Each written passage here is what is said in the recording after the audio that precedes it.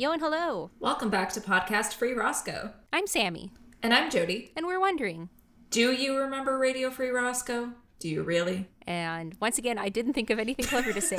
I put it on my to-do list for today. I was like, I'm going to think of something.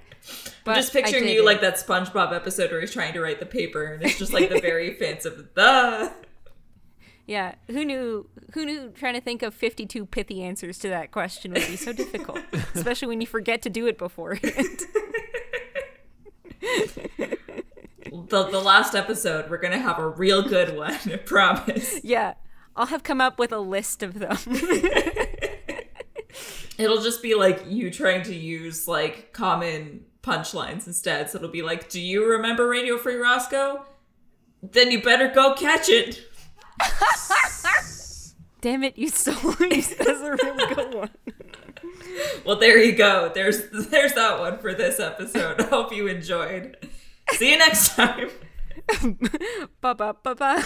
So this week we're looking at Season 2, Episode 20, In the Key of F. This first aired April 15th, 2005. It was written by Jane Ford and directed by Harvey Crossland. We get one guest character in this show. We get Kristen Bishoprick as Ms. Allen.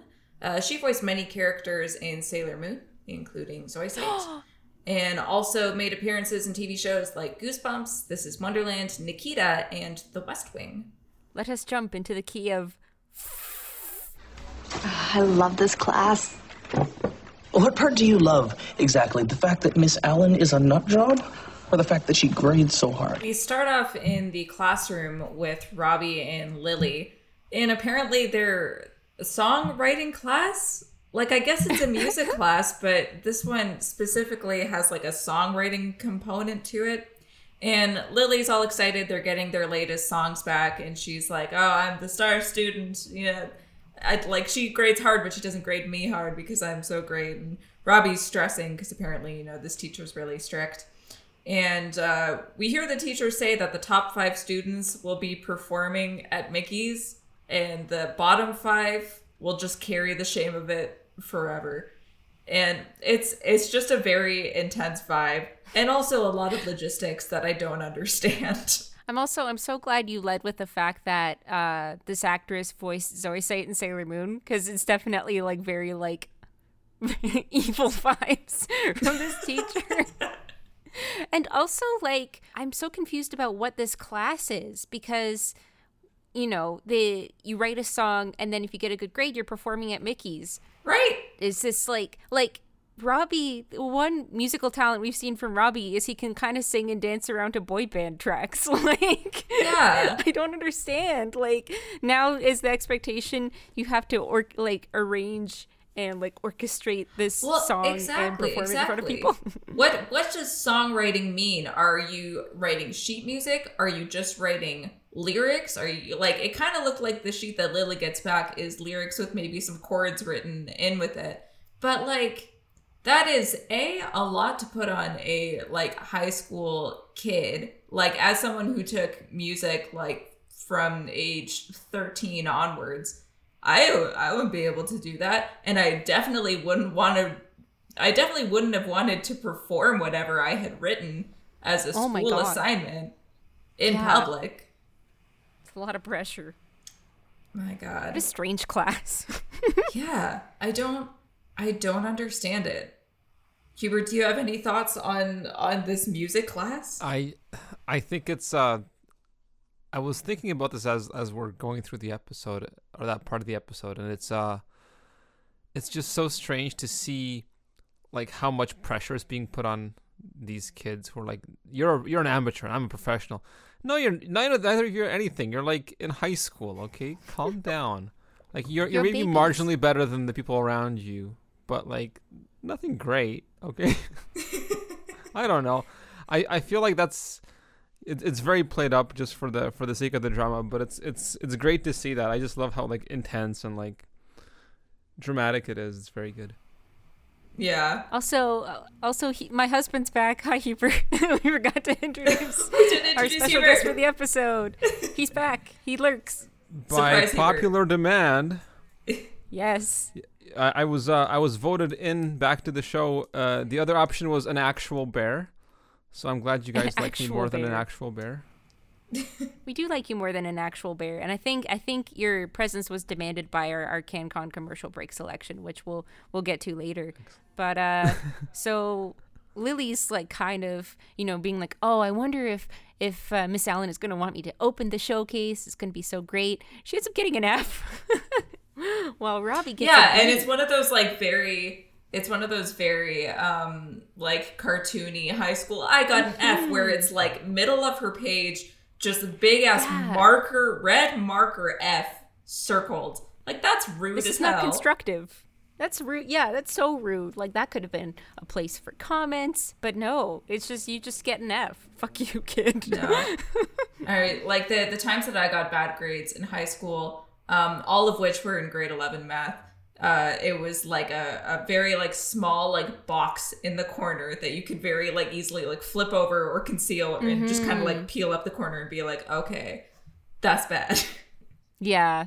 The high school Hubert and I went to, all of your assignments and tests were graded using little green slips of paper, where the same sort of thing where the grade would kind of be in the top corner, so you could just kind of like cover it with your hand or curl it over if you didn't want people to see, and then just ritually burn it later. I never got the experience of like getting an F, not like out of like grading scheme kind of thing, but just because Ontario, or at least, you know, the school board that I was under, doesn't do letter grades, they do number grades. And I was so confused when I moved here because it's not A, B, C, D, it's 4, 3, 2, 1. So I was like, what the fuck does a 4 mean when I got my first paper back? And then it would vary between instructors, you know, like sometimes they would do like A plus A minus would be like 4 plus 4 minus. There were times I got a 4 plus plus. There were times I got a 4P. There were times I got a 4A. There were times I got a 4 with an up arrow. There were times I got a 4 with a down arrow. I don't know what any of it meant, but I just looked at the number and said, okay, at least I got so strange. 4 points. We didn't even get A, B, C, D. It was just like you got your grade out of 100 and that was about it. Like, yeah, and I'd much rather have a percentage. I don't know what 4 up arrow means. You're going to the 4th floor of academia. But, yeah, I mean, my university transcripts will love that. This is like, I guess one of our main sources of tension for this episode is Lily absolutely baffled at the fact that she could possibly get an F because she was convinced she'd written a really good song. While Robbie, how does Robbie get a B and Lily get an F? So I'm thinking you come over and I make you my famous dinner, macaroni and cheese. I don't know, we could watch a DVD or snoop through Tim stuff. Coming down the stairs, we see Ray and Grace, and Ray's saying, hey, why don't, we have a date where you can come over. I'll make you macaroni and cheese, which I guess is his take on macaroni and cheese, but he doesn't clarify what that take is. And all I can think of is that cake with the very green icing. And I'm like, oh no. I also just the scene opens with him saying, my parents are away this weekend. And I know that it's a Family Channel show, but it's also just nice to see, there's no nefarious intent from him. It's just I want to watch a DVD and eat macaroni and cheese. And I'm like, yeah, that's a good 14-year-old. Yeah, and it's very in character for Ray. It's just I have a girlfriend. I'm making mac and cheese and we can watch DVDs. That's fine with me. That's all I'm looking for. It's just honestly, mac and cheese and DVDs is a good time. Grace suggests, why don't we go out for real? We can go Dutch. Just being considerate of the fact that, they're both kids, essentially. But Ray's like, no, I'm going to take you on the town. We're going to rent a limo. I will rent a limo for you. I love immediately goes to limo as if that's the standard for every single date. When you're an adult, you get a limo every single time. Ray's clearly uncomfortable because, he's 14 and he's proposed this date where it's a limo and sushi, and then we're going to go to show again at the mysterious water factory. And why are they making all this water? Why are they making all that water at the water factory? But there's our second plot, and Travis Travis and Ray are such bros now. Travis and Ray are walking along, and Travis talks about how in Buddhism the community comes together when somebody doesn't have a lot of wealth. And Ray's like, great, does that mean you're going to give me money? And Travis is like, no. And Ray's like, meh, and then leaves. But Yes. as soon as Ray leaves, who comes along but Parker? Hi. So, listen, And Travis is like, that night in the line was one of like the weirdest and best, most revealing nights of my life. We should go out. And Parker's like, I was gonna say the same thing. So it's just it's very exciting and wholesome and good. And I'm just so happy. Me too. And I'm interested to see though, because they're thinking of something to do. And Parker says, "Have you ever tried paintball?" Which I don't know. Is how is Travis going to do in paintball? Is marksmanship one of the many skills he's trained in? How would you feel if like you went on a date and they're like, I've never done paintball before, and then like immediately was just like kick ass at it? Like, yeah, just sniping you. How that's so revealing. That's like a very revealing date to go on. Yeah, that's true. I've never been paintballing. I'm too scared. neither. I'm a delicate little lady, and I don't like the sound of welts being on my skin as like a fun thing. I went once that I go paintballing, and I ended up like almost having like a panic attack. Oh no. It was like, I felt like in my mind it became very real very quickly, and I was like behind a bunker, and I was like, oh man, people are shooting at me. I don't like this. Yeah, it's a very like violent pastime. I mean, like I can get down with like a Nerf fight, like Or laser tag. yeah, but yeah, paintball, especially. I mean, just like the visual weaponry of it is like it's so intense, and It's a little too real. to like It's the vibe. loud. Go make some pottery. Go roller Go make skating. pottery. Go Yeah. do something gentle. Even throw an axe if you feel like, you Throw want to an do something axe. like macho, because, at least you're not throwing it at anybody. Throwing an axe feels like less of a war crime, you know? Axe throwing definitely feels like one of those things like you'd see at like a Viking festival or one of those Renaissance fairs or something, like throw ye old axes, like, yeah, as opposed to shooting.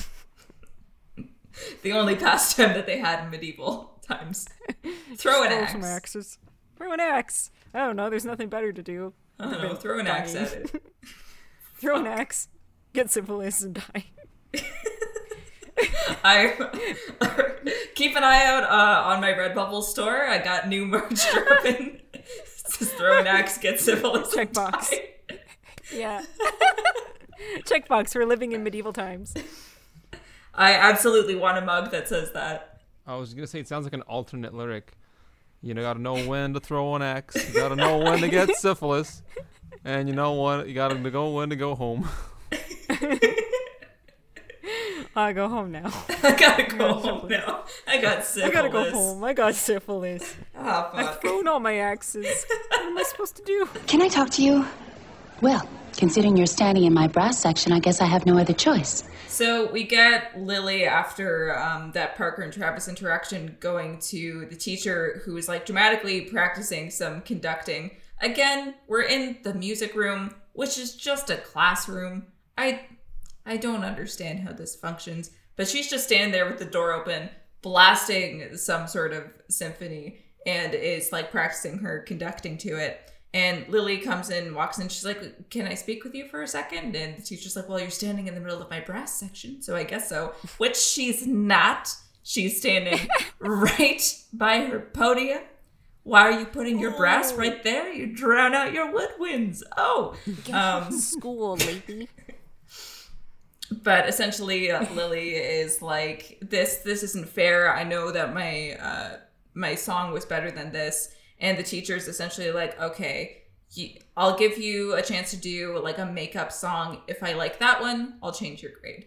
And that's kind of what it boils down to.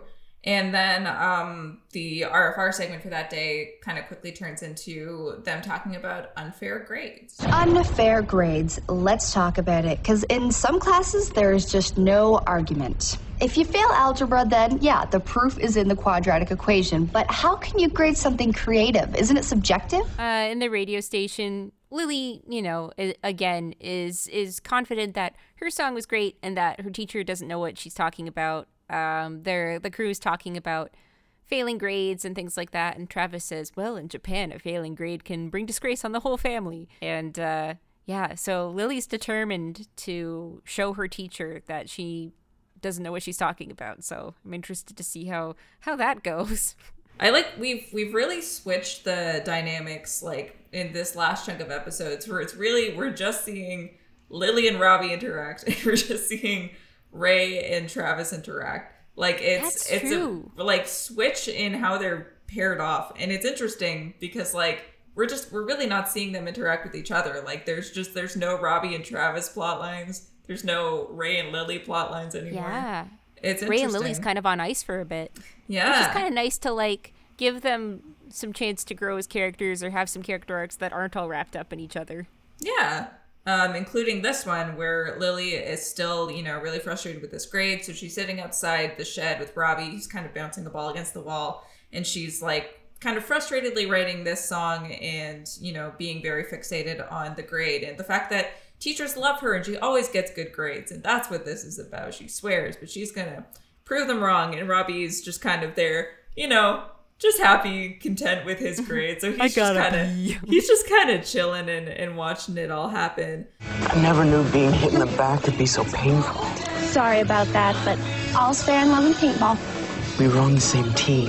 Meanwhile, over in Mickey's, we get the kind of aftermath, or I guess the midpoint of Travis and Parker's date, as, Parker excitedly drags him into Mickey's and he's like rubbing at his shoulder because they went paintballing and he's in pain. He's in so much pain. So they sit down and who comes up to their table but Ray wearing an apron, ready to take their order, not realizing it's the two of them.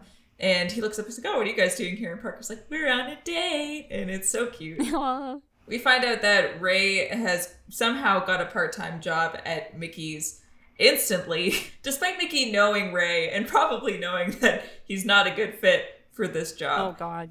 He's trying to make some money so he can take Grace out on a date properly, but he's really fixated on like her not knowing that he needs the job to be able to do that. So he says he's like set up a deal with Guitar Face where if any of her friends come in, he doesn't have to serve them and he can like pretend that he's not working. But Mickey, comes and stands over his shoulder while he's saying that. And Mickey's like, oh, I guess everybody here is Grace's friend then. Because apparently there's like this huge line at the counter. And he sends Ray off to, go and actually do his job that he's just started. Mickey truly has a heart bigger than his megaphone to take Ray on. My heart was bigger than a megaphone. I mean, we're already coming up with great lyrics. We should be the ones writing songs here. So we get that, and then after Ray leaves, Parker kind of excitedly drags Travis out to do, whatever the next activity is, which also sounds like something horribly violent. Yeah, it's smash up hour at the roller derby or something like that. And it's just like, that sounds awful. That's not something that you should do immediately after paintball. And what's smash up hour? It doesn't even sound like roller derby. It's just like, we're just gonna fucking go full speed into each other on purpose. Like, I believe that Travis is a stealthy boy. I don't believe that this type of combat is his thing. He's also so small. He's so small. So small. Don't hurt him. I'm gonna do what I want to do, if that's okay with you. Okay.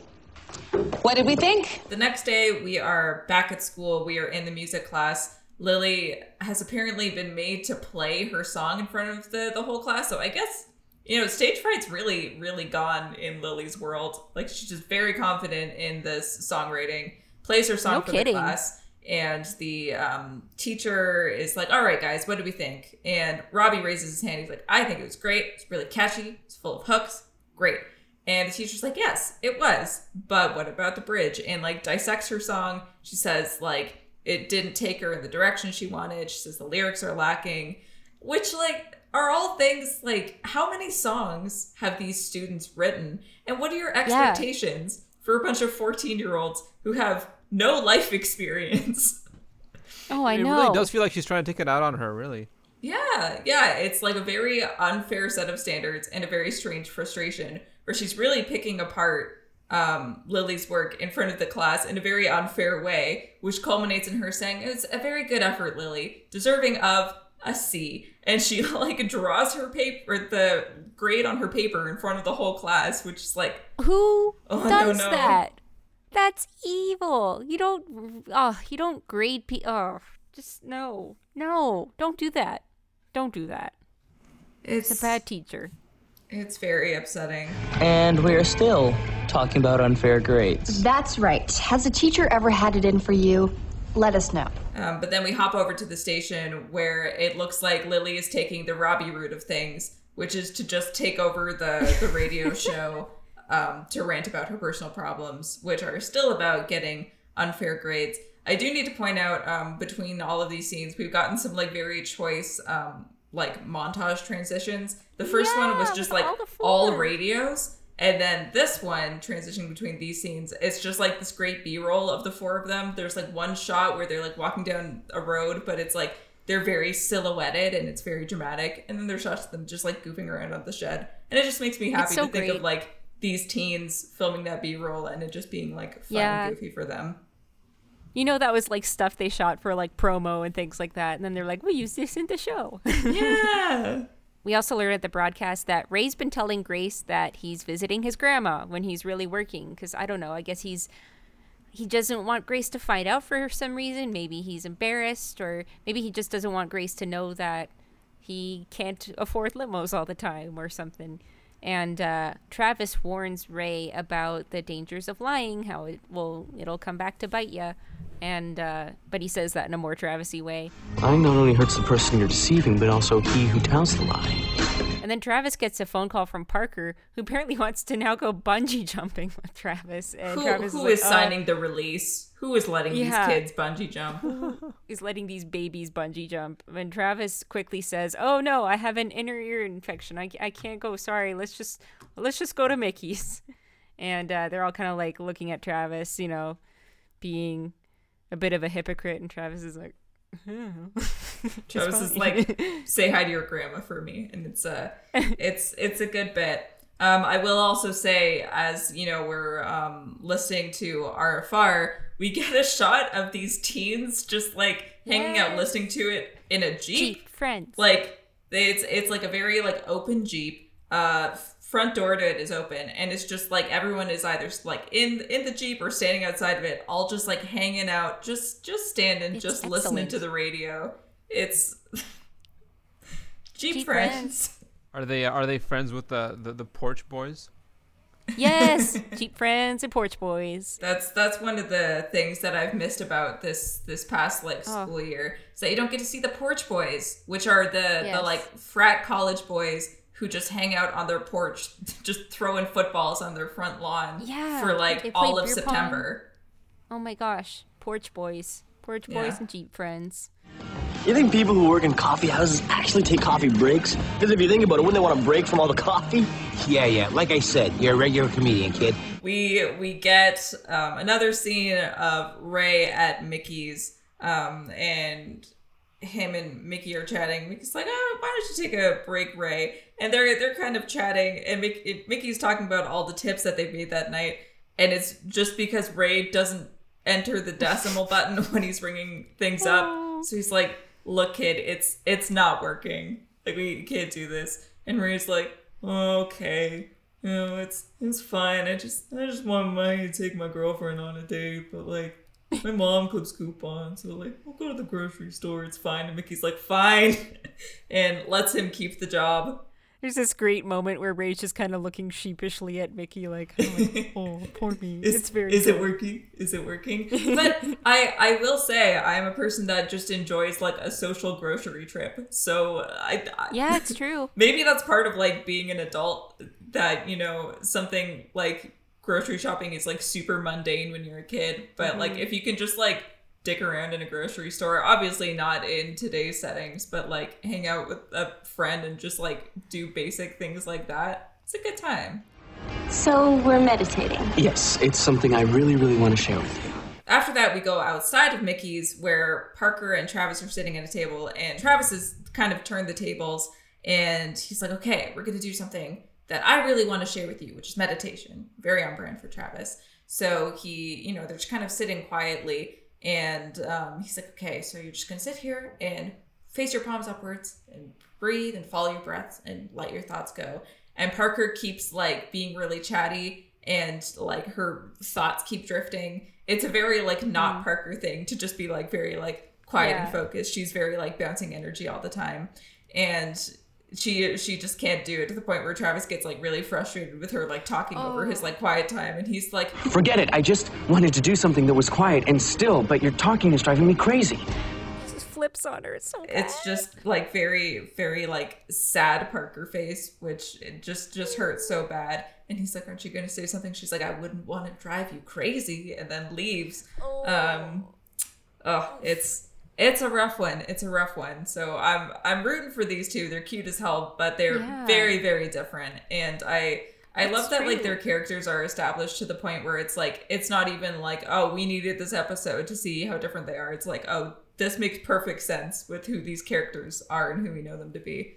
It's nice because you know where the compatibilities are, because they both think like their brains both go to really interesting places and they can have really great conversations, but they just have such different energies. I can't figure it out. I mean, I belong in that showcase. What is her problem with me? Miss Allen doesn't have a problem with you. Then we go to the coolest basement. Love Lily's basement. There's something about the set design of this show of like, it's really good at creating places that aren't like super extravagant, but are like places that you want to be in. I think maybe it's like it captures the nostalgia of something really well, of like just hanging out in like somebody's basement. And like, as weird as that sounds, like there's nothing extravagant about like Lily's house or even like Lily's bedroom, but they're just like, they're dressed in this way that's like, they feel very lived in, like they feel like genuine, like someone lives there, like it's not a set. And it makes it just feel very like authentic and like, oh, this is a place that I could have been. And I know that's what it like, set deck is supposed to achieve, but it just does it really well in the show in a way that like you wouldn't really notice if you didn't think about it. We get some more fun characterization of Lily's off-screen dad. We know he's kind of dorky. He makes answering phone messages. He calls Lily Peanut, and now he has like a really cheesy record collection that Robbie's kind of flipping through. Meanwhile, Lily is kind of morosely spinning around in her amazing chair that only an episode ago she was eating cheesy blobs in, or a couple episodes ago. And she's still lamenting the fact that, she feels like Miss Allen is picking on her and she's being really mean. And Robbie's kind of trying to temper things a bit by being like, well, she's not being that mean. Like, but Lily's not convinced. And then as Robbie's going through all these records of like, disco boogie, like 70s, 80s records, he ends up finding one by Lena Allen with Tempest. And lo and behold, it's their teacher, who I guess had a brief actual music career. And you can probably guess what Lily's gonna do with that. Oh, she does something real mean, and I don't know how she has the platform for it. Essentially, we go directly to school, presumably the next day, where Lily is once again standing in front of the class performing a song for them, which, I mean, I don't know how that got greenlit, and also like why the other students are like, is the rest of our school year just gonna be sitting and listening to Lily's songs? They say those who can't do teach, those who can't do teach.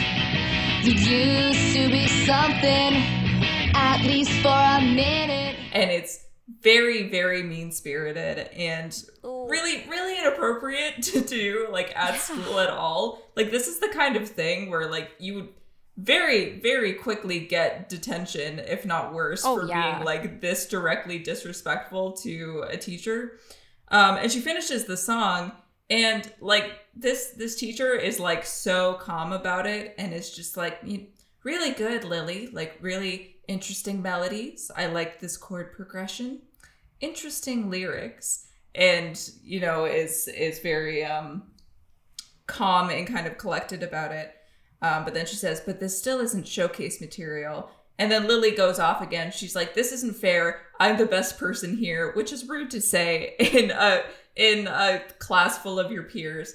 And she's like, you're just taking this out on me because I have potential and, the teacher's not having it. So Lily goes to storm out and the teacher's like, Lily, don't slam the door on your way out. That would be a little over the top. And it's just, it's really good.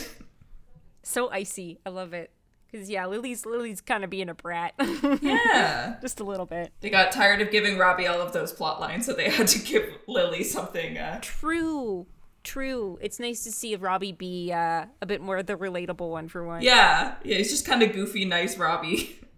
Yeah. I'm interested to see how Lily's going to turn it around in the rest of the episode. But for now, it's time to take a break.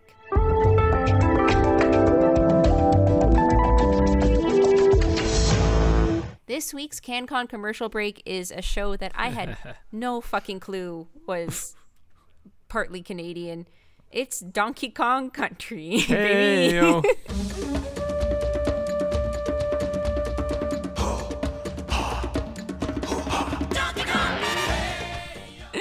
Oh my gosh.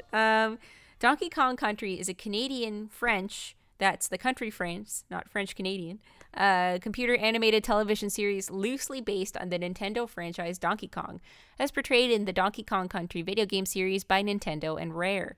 It first aired in France on September 4th, 1996, during a block called La Planète de Donkey Kong, translated as the Planet of Donkey Kong. A whole block that was Donkey Kong themed? Oh, We'll get there. We'll get there. France ate this up. And it aired on Teletoon in Canada in 1997. In the States, it was one of the first series to be shown on Fox Family, in which the series was broadcast in its entirety from August 15th, 1998 until 2000. So a synopsis, I guess, of the series and of Donkey Kong in general, if you're not super familiar. Donkey Kong is an ape who happens to find a magic coconut called the Crystal Coconut, which grants wishes and is capable of answering questions asked of it. Donkey Kong is the protector of the Crystal Coconut, which is housed in Cranky Kong's cabin. King K. Rool and his minions want to steal the Crystal Coconut from Donkey Kong and Company in order to rule Congo Bongo Island, the setting of the show. Try as they may, King K. Rool and his minions never succeed in stealing the Crystal Coconut. Each episode features 2 songs performed by the show's characters, and the series spanned a total of 40 episodes and 2 seasons. Now, I did not remember that there were songs involved in this show. Oh, they're beautiful songs. Some people call me negative. They don't like my frown. They all try to cheer me up, but I'm down with being down. I know what you're thinking. He's a genius, 'cause I am, 'cause I'm cranky. I got my So many songs. That's like 80 songs. That's too many songs. So a little bit about the production, I guess. The companies involved were Nelvana. So you know this series was executive produced by our friend Michael Hirsch. Of course. Close personal friend. Media Lab, which is the French motion capture studio. WIC Entertainment, Nintendo. Nintendo did know about and approve this series. And Hongguang Animation. So Media Lab Technology was a leading post-production company located in Paris, France. It was founded in 1991 by French master Alain Guillon. It was known in the late 1990s for its motion capture animation. One thing that I didn't know, and I don't know if it ever came up in Stickin' Around, but they actually co-produced Stickin' Around. Oh. You can see in some of the credits that it's a Nelvana Media Lab production, which is interesting. And it's also entirely different from their approach to Donkey Kong Country, which apparently was one of the first series to be entirely created with motion capture technology. You couldn't tell that from watching the show, though. Fucking Yeah. what? Yeah. Why did they mocap it? I don't know, and the results are not great. I thought, to say the least. watching this as a kid, I thought 100% that this was just like somebody just like working like some poor Silicon Graphics machine to its bone, trying to get like all the animations to work with keyframes, but no, this was mocapped, and I can't understand how. It makes no sense. So the pilot episode is this episode called Bad Hair Day, which is kind of like a Samson retelling, where King K. Rool makes a fake Candy Kong that is a robot, and she cuts Donkey Kong's hair, and he loses his strength as a result. You'll notice that what they chose to do is not like that thing on top of Donkey Kong's hair, like the thing on top of his head, that little swoop you see there. You think that's his hair, right? That's his hairstyle, right? But when they show him with the shaved head, that's just the shape of his skull. That's just his skull. Why? Why did they make that a choice? It's part of the canon. Why is he like that? This feels so off model for all the characters. Like, I'm very surprised that Nintendo actually produced this. But there's Woman Monkey who's skinny with tits. Oh my god. She has far too much titty for being on a kid's show. She's in like Daisy Dukes in a crop top. Also, gotta say, very selective use of nipples here. Most of the characters don't have them. Most of the characters don't have them. And then every now and then, just like one character will have nipples. I hadn't noticed the selective nipples before. Thank you for pointing that out, Jody. Yeah, I'm here, keeping an eye Nipple on things. watch. Nipple watch. Oh, I love it. 2020. It's a really ugly show. Yeah, but apparently a pioneer for motion capture. In fact, the Donkey Kong Country actually ended up creating some controversy at the 1999 Emmys. I have an LA Times article written by Charles Solomon from June 1st, 1999. To the average viewer, the Sunday morning children's series Donkey Kong Country looks pretty much like any other cartoon. Does it really, though? But when its producers submitted it for consideration in the Emmy Award category of Best Animation, the TV Academy said it didn't qualify. The rejection added fuel to an ongoing debate over a computer-driven filmmaking technique called motion capture that is widely used in video game design. Only recently has it had much impact on television and feature animation, notably in Donkey Kong Country and a new version of Superman that is available on the internet and will be coming to television. We're disappointed that the Academy took the position it did, because a lot of rendering, design, and animation has to be done in a series that uses motion capture, counters Topper Taylor, president of Nelvana Communications. If all we were doing was putting a guy in a suit in front of a computer, Taylor says, then everybody and their grandmother could have a motion capture series on the air. So they were a little salty about being left out of the Emmys, but honestly, guys, even if you did qualify, I don't think you would get into the Emmys. So I found a Polygon article where they managed to get hold of one of the writers of the show. And according to the article, so a quote from the article, writer Samin Rashiappa says the show had a Bible with basic rules. I don't remember any Nintendo-led story restrictions, but many of those would have been covered by the fact that it was a kids' show and had a lot of necessary standards to it just because of that fact. For example, Donkey Kong was never going to strangle anyone because no kids' show character ever strangles anyone. Which is such a weird example. I don't think that needed to be said. I don't think so either. They could have broken new ground for kids' Well, dang TV, it. but they decided to shy away. Yeah. That was the whole niche of my fanfic. Yeah. Oh no. Donkey Kong strangles a guy. As far as the cast goes, there's so many Kongs. You got Donkey Kong, Diddy Kong, Cranky Kong, Funky Kong, Candy Kong, Dixie Kong, and series exclusive Bluster Kong, who I'm given to understand is not well liked in the fandom. But yeah, so you got all these Kongs, and then you got King K. Rool, who looks like a big gator with a crown and a cape, and he's got all his underlings. Pretty great. As far as the cast goes, for the most part, it's just folks who have been in a bunch of different voice things. Sterling Jarvis plays the singing voice of Donkey Kong, and he's quite well loved in the fandom, but he hasn't really done much else. Across the cast, people have voiced in things like Picola and Bakugan. One interesting casting was Joy Tanner plays Candy Kong, aka the Kong, which is far too inappropriate for a kids show. And Joy Tanner was also Nora McDonald from Life with Derek. I knew that. I was like, wait a second. Yeah. I know this woman. A lot of the IMDb reviews are just memes, like they're troll posts. Either that or they're essay-long posts. So instead, I decided to take a different tack with reception. I found a wiki called the Terrible TV Shows Wiki, where which has a page for Donkey Kong Country, and it basically just breaks down it into a list of bad qualities and good qualities. It's come up with, whoever edited this came up with 14 bad qualities of Donkey Kong Country. I'm not going to read them all, but there's some good ones in here. So here are some of the bad qualities.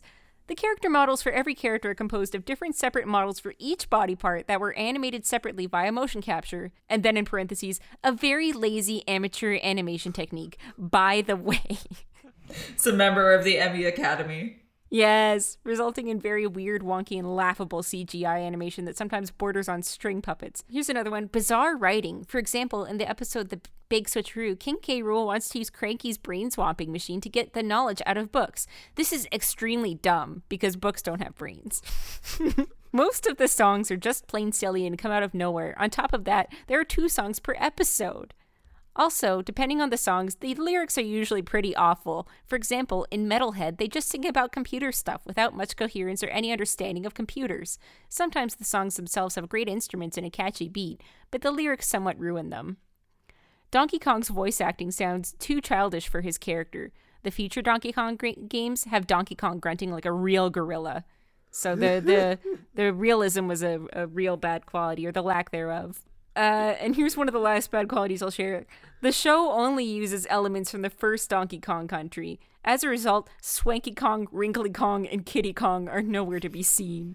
Also, the animal buddies aren't there. There's so many Kongs. Or even the other animal enemies from Donkey Kong. What makes this worse is that Donkey Kong Country 3 released a year before the show's premiere, so there's no real excuse. It's a real mad Donkey Kong fan. And they do offer some. There's far too many Kongs.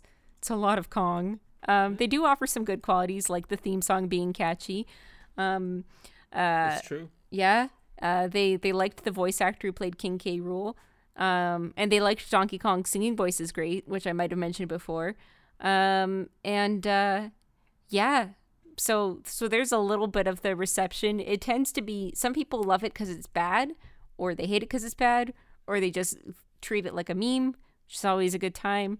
In fact, it's such a meme that just this year at MagFest 2020, which is a fan convention in the Washington area, a group of folks made a Donkey Kong Country TV musical called Banana Slamma. Amazing.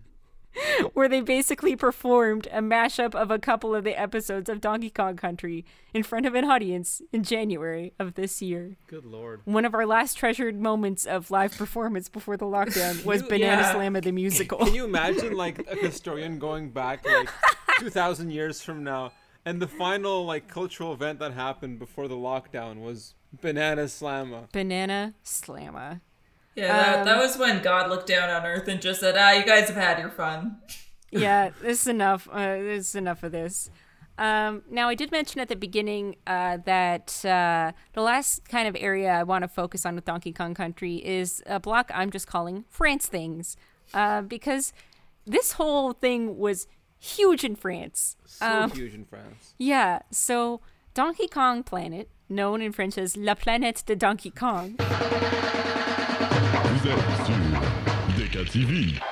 And later named DKTV and DKTV.cool, is a programming block that aired from September 4th, 1996 to September 1st, 2001 on France 2, reusing various assets from the Donkey Kong Country animated series. It was produced and animated by Media Lab. Using a children's anthology format, it consisted of airings of various animated series and children's live-action shows, interspersed with original material featuring part of the Donkey Kong Country series cast.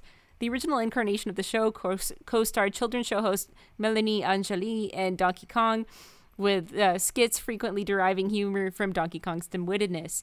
After Melanie departed the show in 2000, the show was retooled as DKTV and featured different content ranging from comedic skits to musical numbers and parodies of current movies and TV shows. It is bizarre. It is, Hubert and I watched a little bit of it. Like, there's parts where Donkey Kong is dancing and singing with a bunch of, like, kids. There's parts where it's like it's aping. But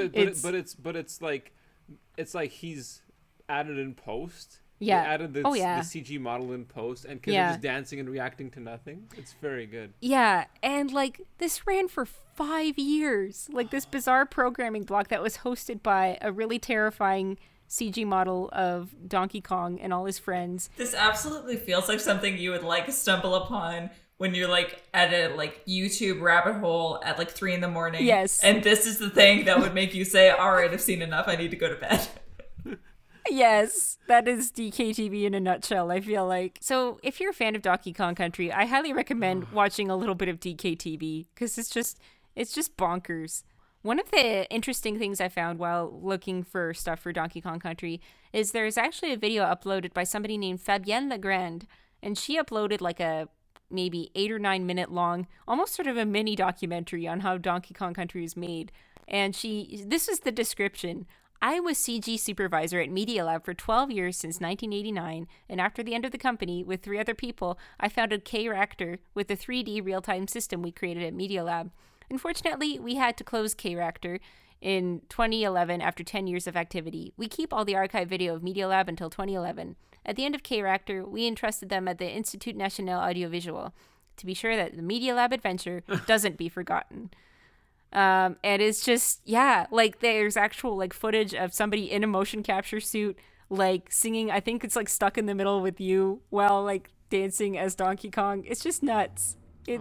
We've gone through almost 50 shows at this point, and you would think nothing would surprise me anymore, but just every aspect of this is baffling. I don't understand why did they mocap it? Why did they it looks terrible. It looks so bad.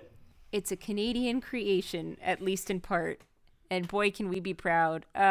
Submit it to the National Film Board. Oh, it's a treasure. It's a national treasure, and you can watch it. Treehouse Direct UK has a bunch of episodes on YouTube.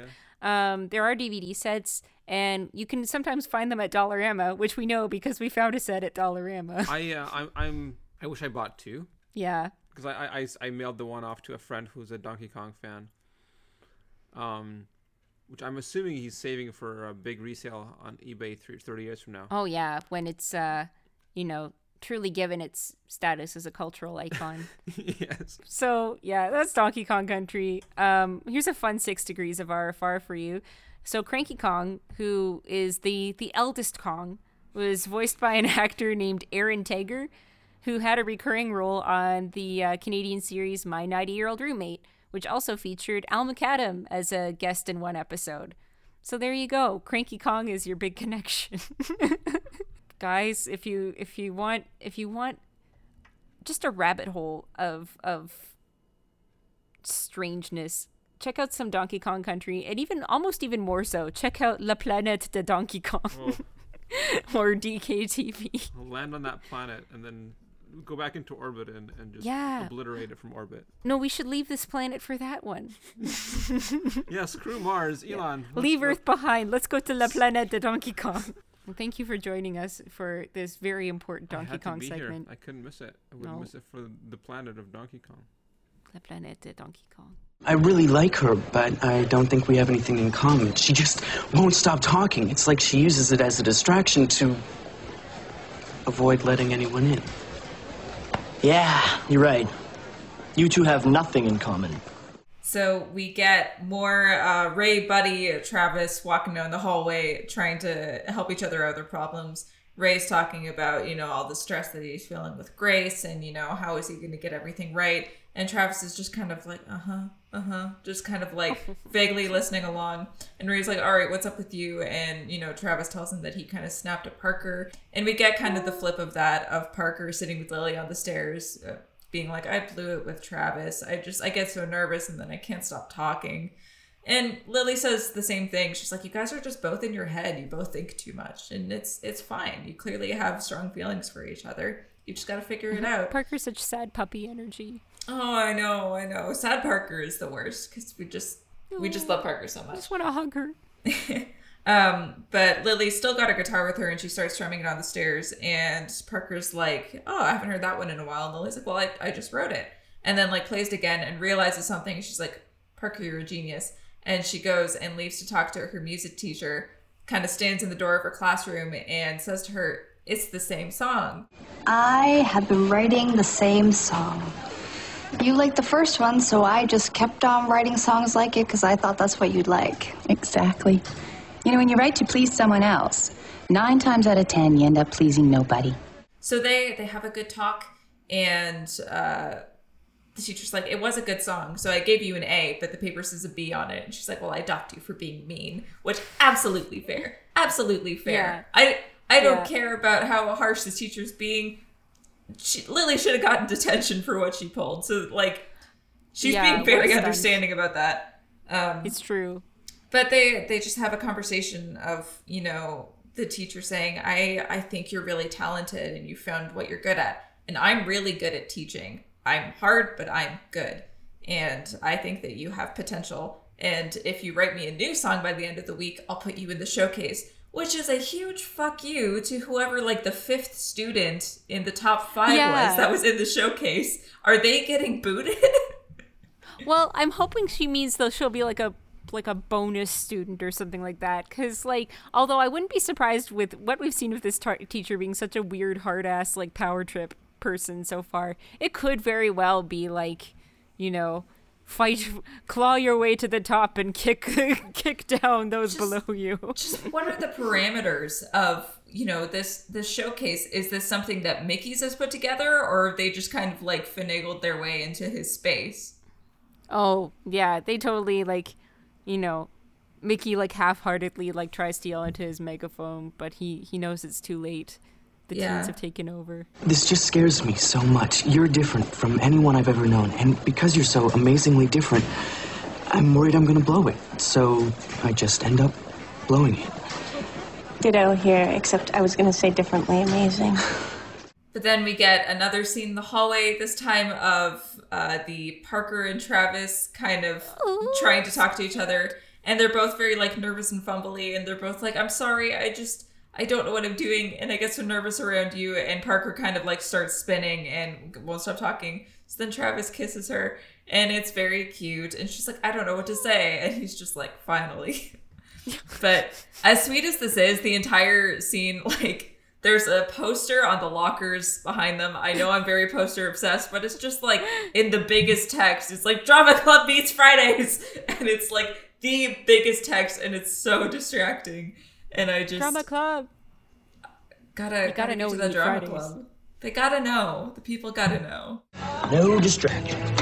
I can just make it through the next hour. I'll have enough money for my date with Grace. So after they make up in the hallway, we go to Mickey's later that night. Parker and Travis are just sitting at a table, kind of reading, working on their own thing, but they're just holding hands, and it's just very cute, very calm.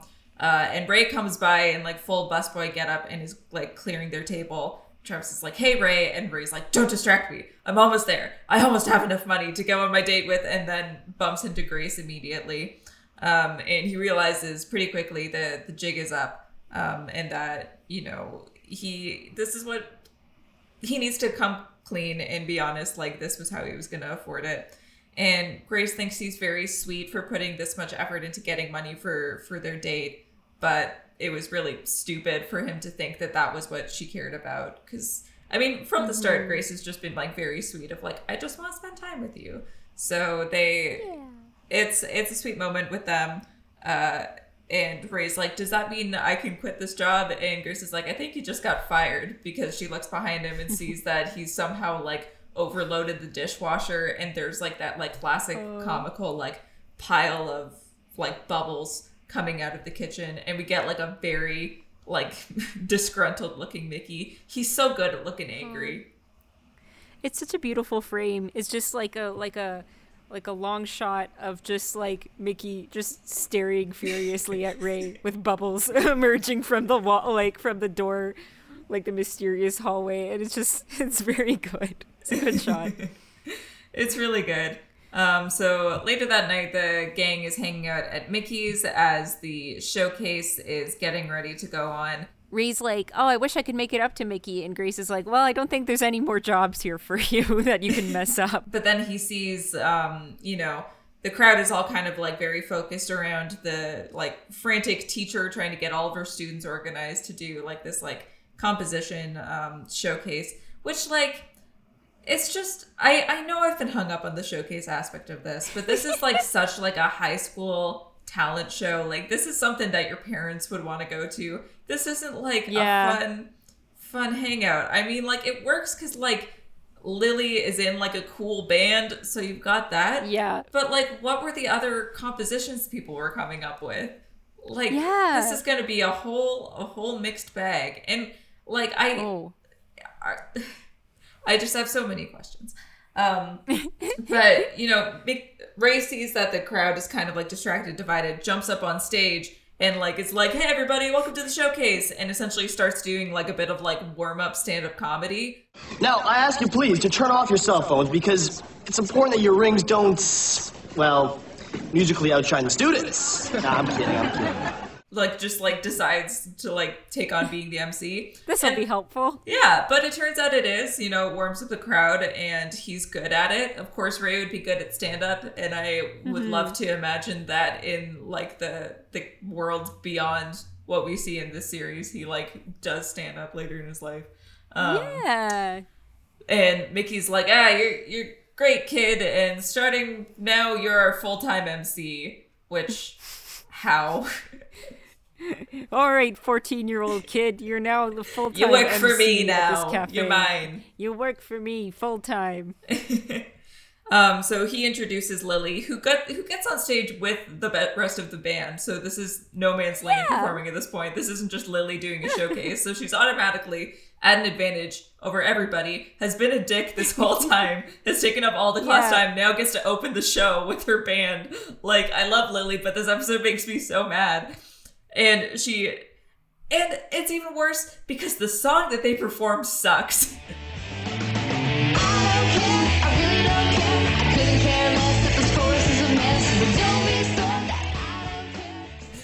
Yeah. It's like the whole message of it is like, I don't care what you think, I'm gonna write whatever I feel, which is like what she's like supposed to be her big takeaway. But like the whole chorus is just her saying, I don't care, I really don't care, I just don't care. Like, it's such lazy bad lyrics, and I'm like, the people who got A's to begin with, who like were probably so excited to be in the showcase, just fuming. Yes. So good job, Lily, but like, fuck.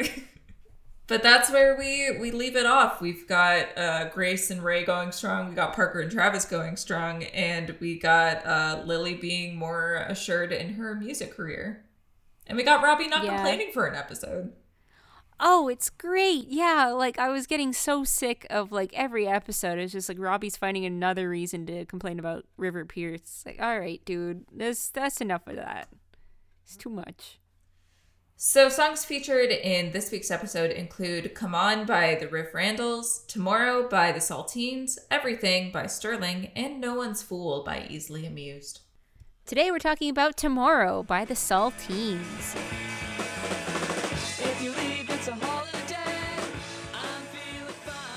So the Saltines formed in Vancouver in 1997. They're a Vancouver band. Their 2000 debut LP, Short Term Memories, was released on Endearing Records. For the next 2 years, the band performed in support of this release, earning a fan base in Canada, Australia, Japan, and the US.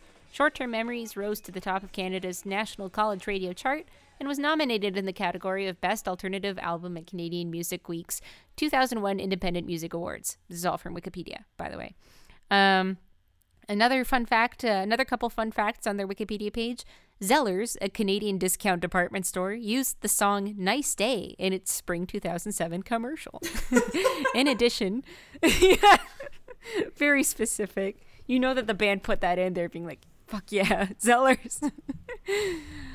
In addition, the band guest starred and performed in a couple episodes of Yo Gabba Gabba. They wrote 2 songs for Yo Gabba Gabba, Be Nice to Animals, and I'm So Happy I Can Dance. And I feel like that might be their enduring legacy because the Yo Gabba Gabba songs each have like a few million views on YouTube. So get on Yo Gabba Gabba and you'll get your big break. Except maybe not. Their last album was Gray Eyes in 2010. According to Wikipedia, like, you know where it says years active, it says like 1997 to present. But I mean, Saltines.com is apparently for sale if you go to it. And their last tweet is from 2012. So I don't know how active they are, but you can find some of their stuff around, especially if you're looking for any Yo Gabba Gabba stuff. If you want to listen to a song, I'm So Happy I Can Dance, from Yo Gabba Gabba. It's pretty cute. And Tomorrow's a really fun song. It's the song that plays when poor Travis is nursing a pulled muscle or whatever he is when he and Parker are hanging out at Mickey's. And yeah, it's got just some good poppy good times from Vancouver. So if you're not already, you can follow us on social media. You can find us at Podcast Free Roscoe on Facebook and Instagram, or Pod Free Roscoe on Twitter. You can also send us an email if that's more your style. Send us a note. Let us know what you think of the show, what you remember of Radio Free Roscoe. You know, any thoughts on our CanCon picks. We would love to hear from you. You can send us an email at podcastfreeroscoe@gmail.com. So for now, this is Podcast Free Roscoe, signing off.